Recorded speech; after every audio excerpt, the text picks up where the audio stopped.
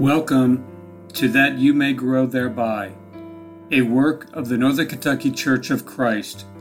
We are located at 18 Scott Drive in Florence, Kentucky. Our phone number is 859-371-2095. You can also visit us at www.nkcofc.com. And now, that you may grow thereby.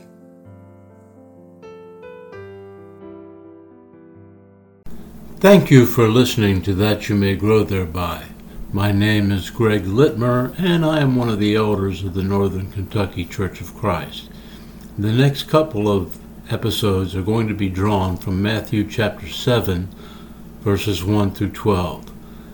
These are verses that I think, when considered altogether, present us with 6 essentials for getting along with other people, those who are Christians and those who are not. Essential number 1 would be to forego judging. Matthew chapter 7 verses 1 and 2 says, "Do not judge lest you be judged. For in the way you judge you will be judged, and by your standard of measure it will be measured to you." Thus we see what I think may be perhaps the most well-known words in the Bible. Do not judge. The idea is to stop being judgmental. In fact, in the Williams New Testament in the language of the people, the first verse is translated as "Stop criticizing others so that you may not be criticized yourself."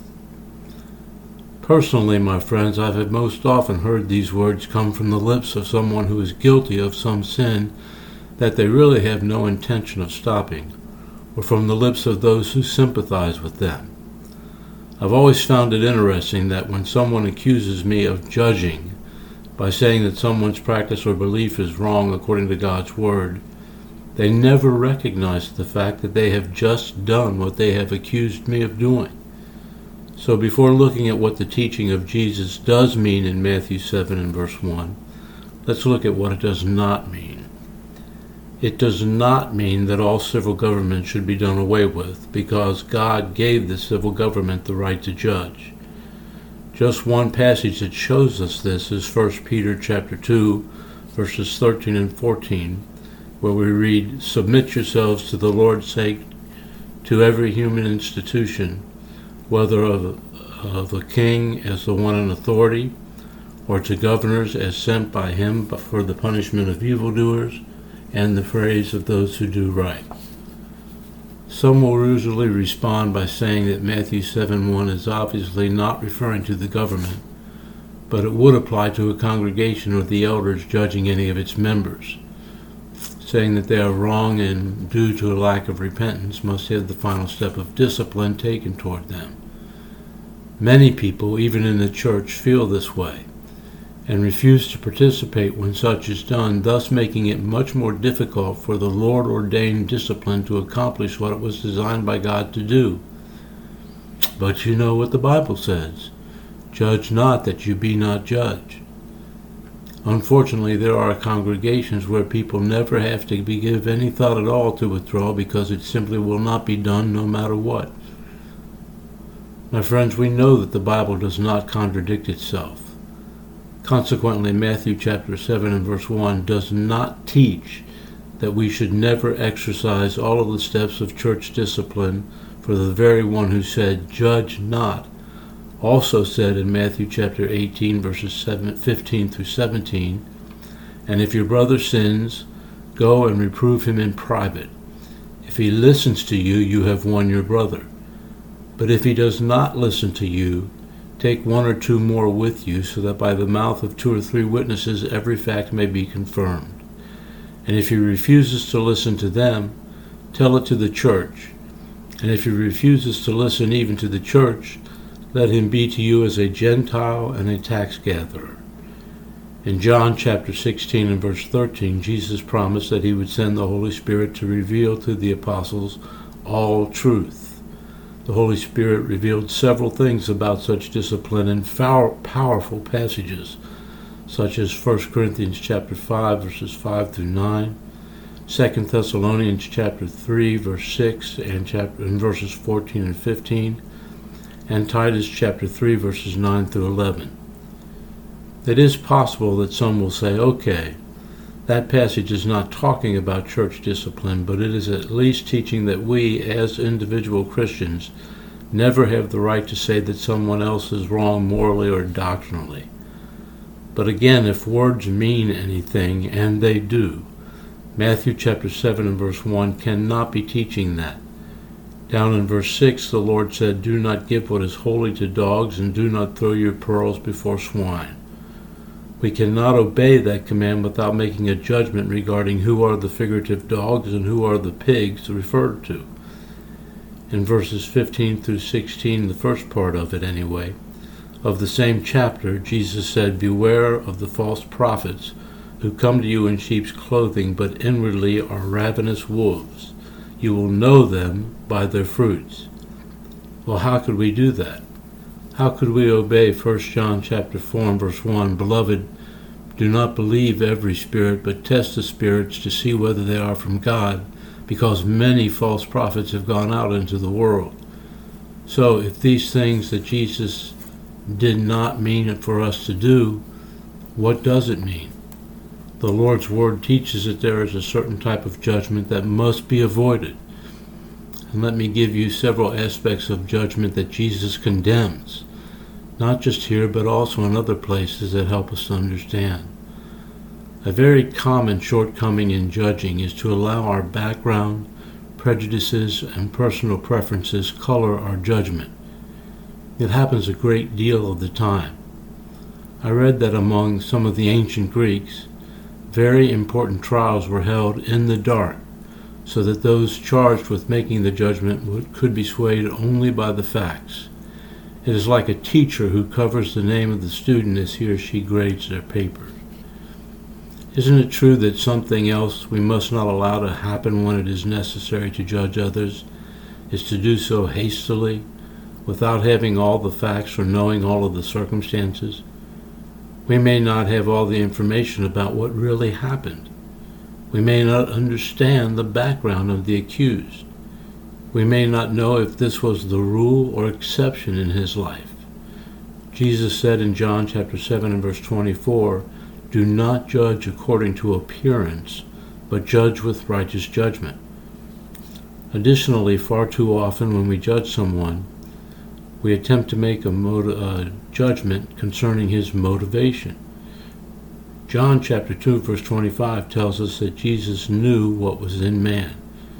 We are not Jesus, and truly we cannot be sure of the motives of another. We can say he did this or he did that, but we cannot say with certainty he did this or he did that because. Paul wrote some very interesting things in 1 Corinthians chapter 2 and verse 11 as he was asserting inspiration.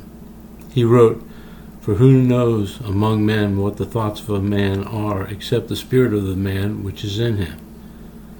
I believe that Jesus was also condemning putting the worst possible construction on what people do instead of the best. In 1 Corinthians 13 and verse 7 we find about love that it bears all things, believes all things, hopes all things, endures all things. It is true that we can know a person by what he does, but sometimes actions are subject to at least two interpretations, one good and one bad. When that is possible, which interpretation are we most likely to place upon it? As a result of some of these things, our judgment can be harsh, bitter, hypercritical, when it should be tempered with mercy and love. Peter also tells us in 1 Peter chapter 4 and verse 8, "Above all, keep fervent in your love for one another, because love covers a multitude of sins." Getting along with others is to a large degree a matter of attitude or spirit. On one side there is a loving, sympathetic spirit that believes the best and tries to lift and help.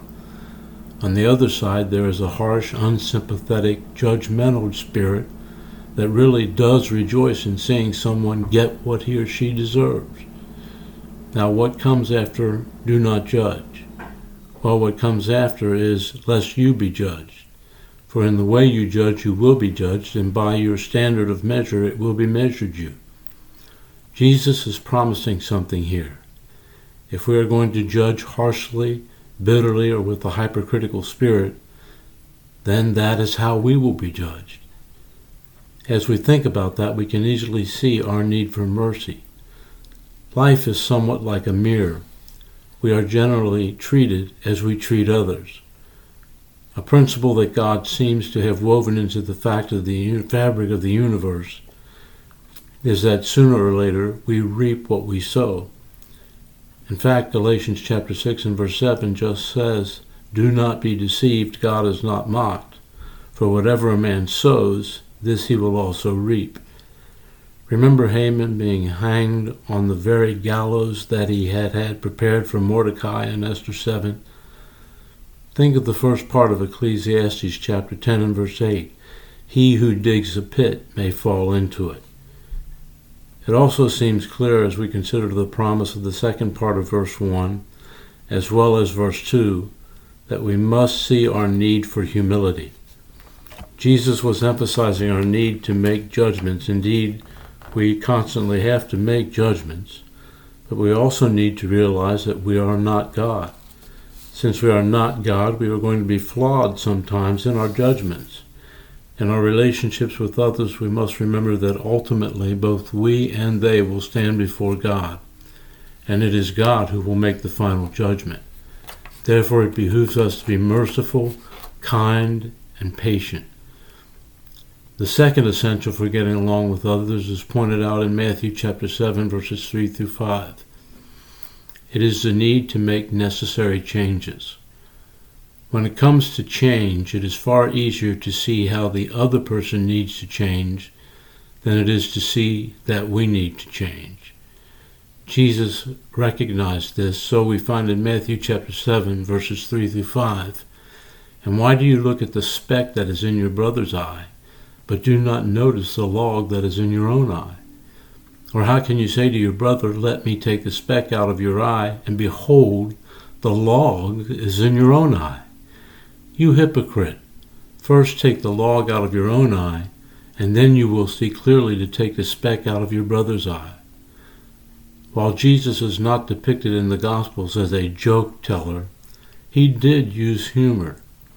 Here, just imagine a man with some massive log sticking out of his eye as he struggles to see a speck that is in another man's eye.